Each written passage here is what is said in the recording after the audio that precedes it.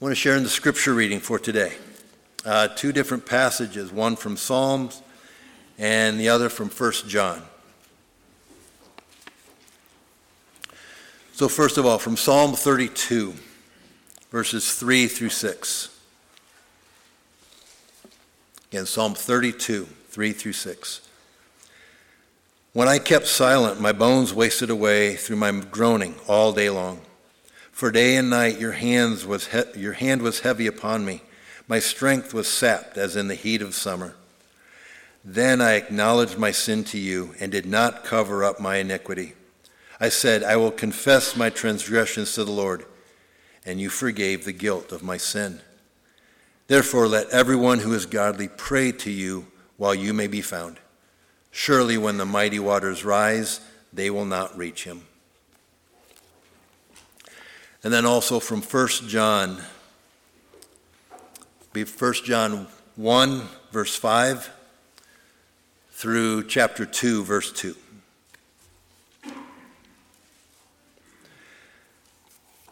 This is the message we have heard from him and declare to you.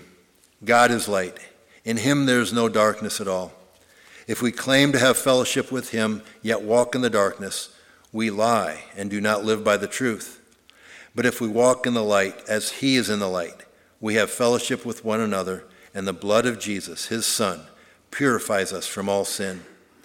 If we claim to be without sin, we deceive ourselves and the truth is not in us. If we confess our sins, he is faithful and just and will forgive us our sins and purify us from all unrighteousness. If we claim we have not sinned, we make him out to be a liar, and his word has no place in our lives. My dear children, I write this to you so you will not sin. But if anyone does sin, we have one who speaks to the Father on our defense, Jesus Christ, the righteous one.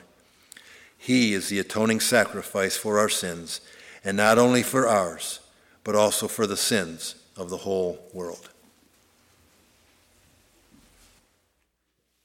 We've had a lot to celebrate this morning. There's many more activities, some that we don't know about, birthdays, anniversaries, all kinds of different things that come and go. In all of life, one of the things that we can celebrate the most about our faith is that when we find that we have failed, God has provided a way. Confession is a part of prayer that so often gets singularly tagged to just being about sinning and about something that we did wrong. I hope just to give you a slight preview as we move through pretty quickly this morning, but want to say it's more than just that, and we'll see that in a bit. After hearing a sermon on confession, a man approached his pastor with a heavy conscience. He asked the pastor what he should do. He worked for a boat builder and had been stealing expensive brass nails for quite some time. And he could not tell the boat builder because he would lose his job, and he will think I'm a hypocrite because of all the times I shared my faith with him, and all of that would go to waste. Finally, his guilt got so bad that he had to confess, and he offered his boss, the owner, restitution, and this was the boss's response. He said, "Sir, I always did think you were just a hypocrite, but now I begin to feel there's something in this Christianity after all. Any religion that would make a dishonest workman come back and confess that he has been stealing copper nails and offer to settle for them must be worth having." God always blesses humility and blesses the forgiveness that we seek and the acknowledgement of what we have done wrong. There's probably a lot more discipling that can go on with that boss if he does consider claiming the faith for himself. That being to teach him more about what faith in God really is about. But there are really three ways this morning that I want to just share with you that are different forms of confession. So the one I already gave you a preview of, all three are important to include in prayer. And we have all three of these in the Lord's Prayer. But we probably don't think about the different kinds of ways that confession plays out. But if we want to have a prayer that makes an impact on our lives, we're going to definitely need to practice and identify all three, because all three are ways in which we are honest with God. Now, a few weeks ago, I shared with you a statistic about how something like 90% of most Americans, of all of Americans, lie pretty regularly. And almost half of those don't feel like there's anything wrong with it. In fact, this question of being honest with God has sort of gotten pushed into the shadows. The first form of confession that we have is confession as a declaration. In the New Bible Dictionary, it says, a biblical understanding of confession means to declare publicly a personal relationship with and an allegiance to God. It is an act of open and joyful commitment made to God in the presence of the world, by which a congregation or individuals bind themselves in loyalty to God or to Jesus Christ. So in other words, it's a clarification of where we stand with God. We call confession, we call our doctrine a confession of faith. It's not a confession that is related to sin. It's a confession related to saying, here I declare who my God is and who my God is to me. And that's an important part of it. So when we talk about confession in prayer, for example, our Father who art in heaven, hallowed be thy name. That is a confession in the form of a declaration. You are God. I am not. And so it is a statement of honoring God, and that's the hallowed word is about respecting God and showing respect. So in a sense, when we make that confession, we simplify our lives because we clarify, okay, this is who I am, and this is not who I am. In this case of the guy stealing, the brass nails, he wants to be known as a believer, and he's shared his faith with the boss many times, but he still sins. Now, we'll get to that form of confession, but for now, let's just establish, first of all, this commitment and this relationship, and the willingness to declare it publicly is powerful.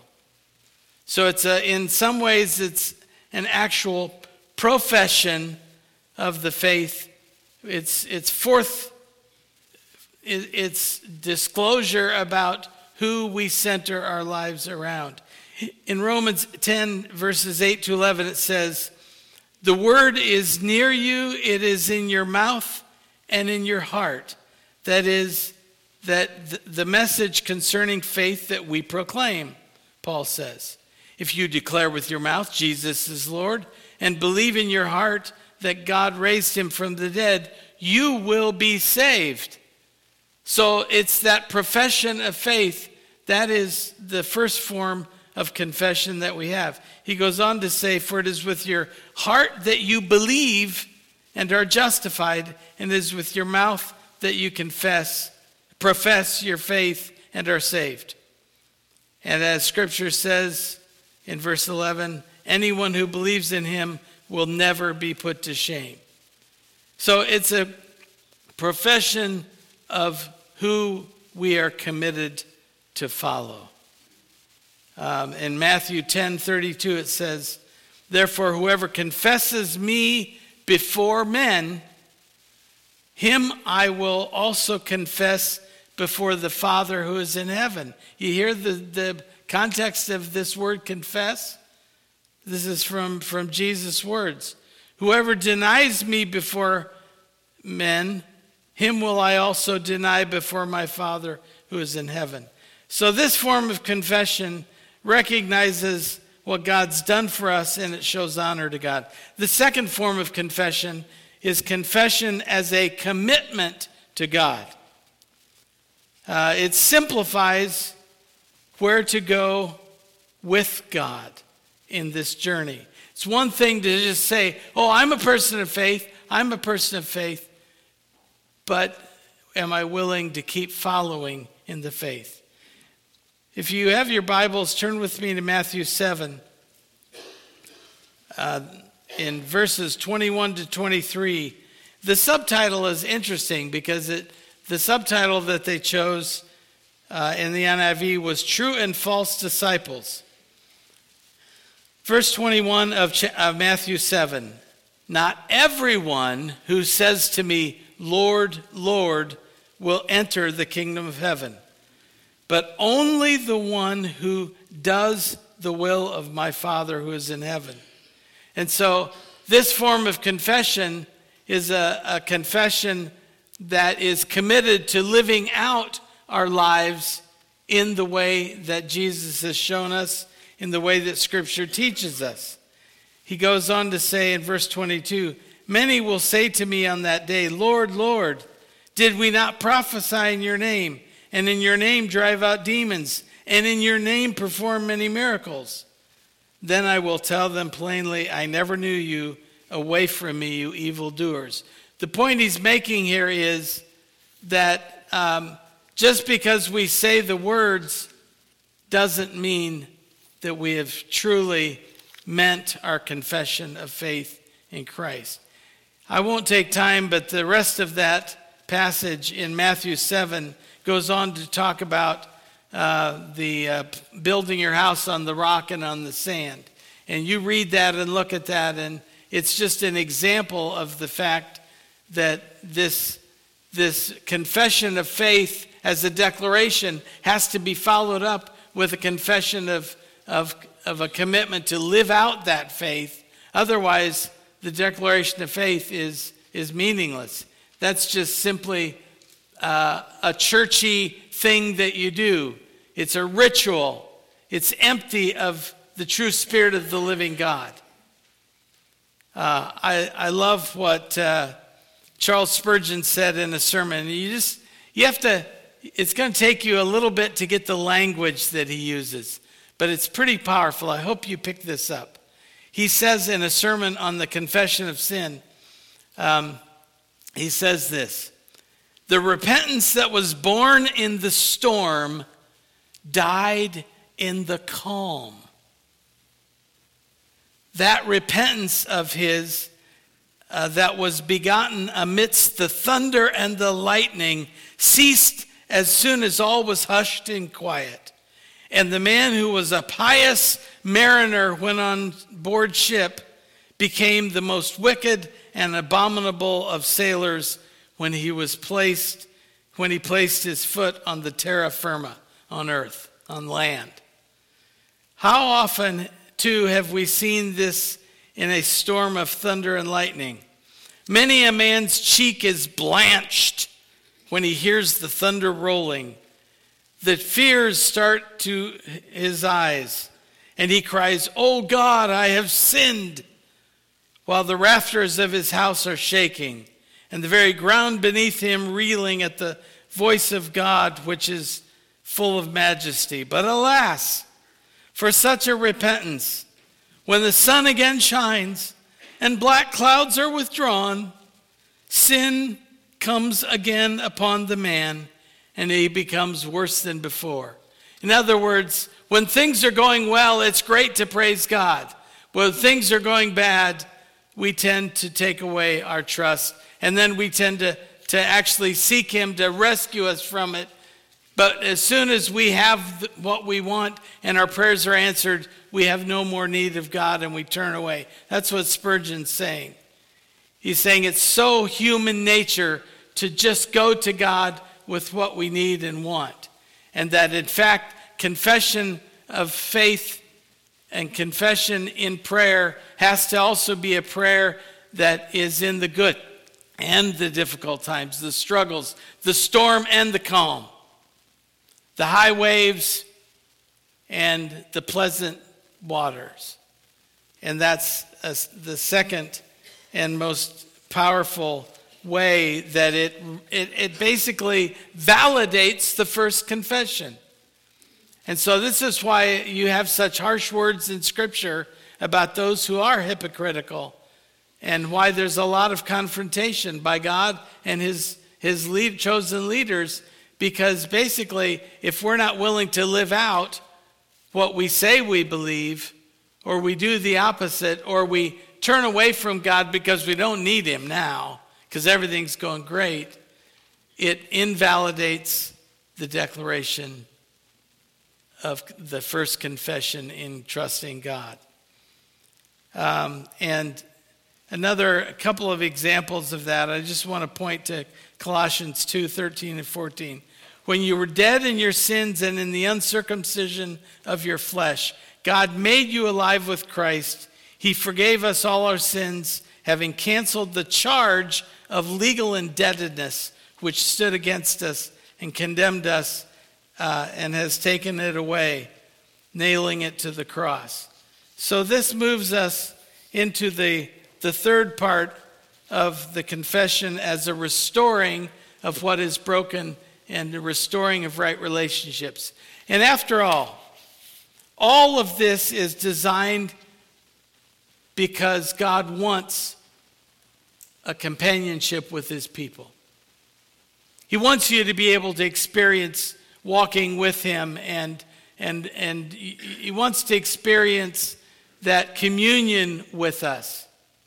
And he wants nothing more than that. It's the whole reason Christ came, was to restore relationship, to give hope and courage. And so this third form is, it's not just restoring right relationship, means you have to deal with sin. And the reality is that dealing with sin and the wrongs that we've done is the third part of confession. Proverbs 28:13 says, whoever conceals their sins does not prosper, but the one who confesses and renounces them finds mercy. And so this passage that Doug read from 1 John, I encourage you to study that and study that and study that. Because that passage from 1 John 1:5 to 2:2 is about sin and forgiveness. It's about restoring what was broken. It's about making it right. D.L. Moody told the story of a lady in north of England who said every time she got down before God to pray, 5 bottles of wine came before her mind. She had taken them wrongfully one time when she was a housekeeper and had not been able to pray since. She was advised to make restitution. She said, but the person is dead now. And the person she was talking to says, are not some of the heirs living? Yes, a son. Then go to the son and pay him back. Well, she said, I want to see the face of God, but I could not think of doing a thing like that. My reputation is at stake. And then she went away and came back the next day to ask if it would do to just, put the money in the treasury for the Lord. No, she was told. God doesn't want any stolen money. That's what it is. The only thing is to make restitution. So she carried it for several more days, and finally it got to her. She couldn't take it anymore. She went to the son and made a full confession, offered him a 5-pound note, and he said he didn't want the money, but she finally persuaded him to take it and came back with a joy and a peace that made her face radiant. She ended up becoming a magnificent worker for souls, primarily because that opened up something that was clogged. Now, I know many of us here have either had some kind of a heart procedure or know someone very close to you who does. And one of the things that I learned in my heart procedure, and this is no different than many of us, you start to see other areas of your life and your body, your other areas of your body that don't seem to be functioning well. Whether there's pain, or there's a heaviness, or there's a cloud, just like it was for this woman. There's something that is blocking. You can't seem to breathe as well. You struggle more. You maybe don't sleep well. Maybe it's so bad that you have, sharp and direct chest pain or leg pain because the blood flow is not flowing. There is something that is clogging the spiritual arteries from being able to experience the fullness of health and joy and peace with God. Now, that illustration is one that we can try all kinds of forms of medical procedures. Spiritually, I'll tell you, the only way to unclog the spiritual arteries is through the confession of sin. And being able to actually make right what was broken. In James 4:14-16, he's giving this encouragement. Is anyone among you sick? Let them call on the elders of the church to pray over them and anoint them with oil in the name of the Lord. And the prayer offered in faith will make the sick person well. The Lord will raise them up. If they have sinned, they will be forgiven. Therefore, confess your sins to each other and pray for each other so that you may be healed. A prayer of the righteous person is powerful and effective. And so it enables us to grow. It enables us to be able to have a spiritual blood flow and a relationship that has been restored. Psalms 32:3 says, or 32:5 says, then I acknowledged my sin to you and did not cover up my iniquity. I said, I will confess my transgressions to the Lord, and you forgave the guilt of my sin. Therefore, let all of the faithful pray to you while you may be found. Surely the rising of the mighty waters will not reach them. So confession includes repentance. It's agreeing with God and being honest with God. I have sinned. I was wrong. I know sometimes in marriage that is always a joke, and it's not a joke. The ability to say, I was wrong. I made a mistake. You're right. The shirt that I accused you of hiding from me was in there along with the other shirts all along.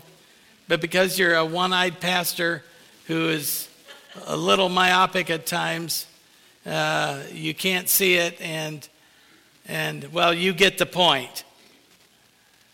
We tend to keep shying away from acknowledging, okay, God, I've sinned. I've wronged you. And I've wronged someone else often. And so that acknowledgement. So we don't confess. If we don't confess, we suffer physically, we suffer emotionally. If we do confess, we experience forgiveness and cleansing and an ability to recalibrate our direction. Augustine said something that is interesting. He said, confession is described as a daily baptism. You know the great joy when we gather around the pond or gather here in the sanctuary to celebrate baptism. What a great joy that is. What about the rest of us? Shouldn't we daily be experiencing that baptism where we're declaring the Lord, we're committing ourselves to be a follower of Christ, and we are committing ourselves to put sin in its place because Jesus did. Jesus put sin in its place once and for all. And so we know and we believe because Scripture tells us that one day every knee will bow and every tongue will confess that Jesus Christ is Lord. Whether we're ready for that day or not, we will eventually do that. And what a great opportunity we have to not just sit around and wait for that day, but to this day and every day be able to embrace the resurrection of Christ. Because like in baptism, we often say, now arise to walk in the newness of life. Jesus offers that opportunity every single moment of our lives. And that's the kind of forgiveness that enables us to start living anew and living again. There was a church in Texas, Houston, Texas, Jersey Village Baptist. And this was back in 1985. The congregation began their evening service at 6:30, expecting a routine worship. However, during the invitation, a young girl walked down the aisle. They had invitation regularly. And she confessed her sins to the Lord in front of the whole congregation and sought the encouragement from the church. After her response, other members from the church started trickling down the aisle, and they were confessing their sins. And around 9 p.m., some of the members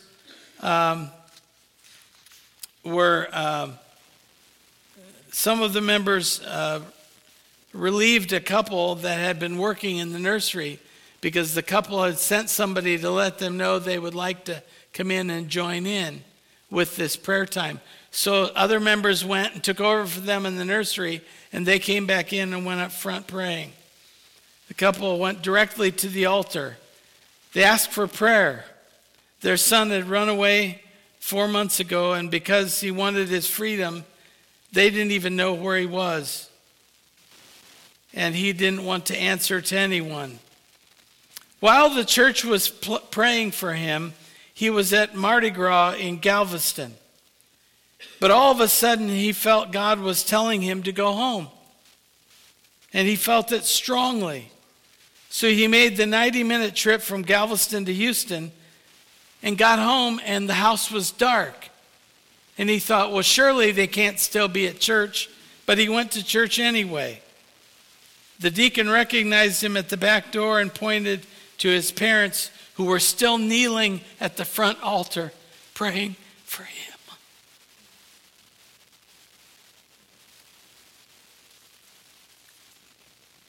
How surprised were they when he tapped them on the shoulder and said, Mom, Dad, I'm sorry.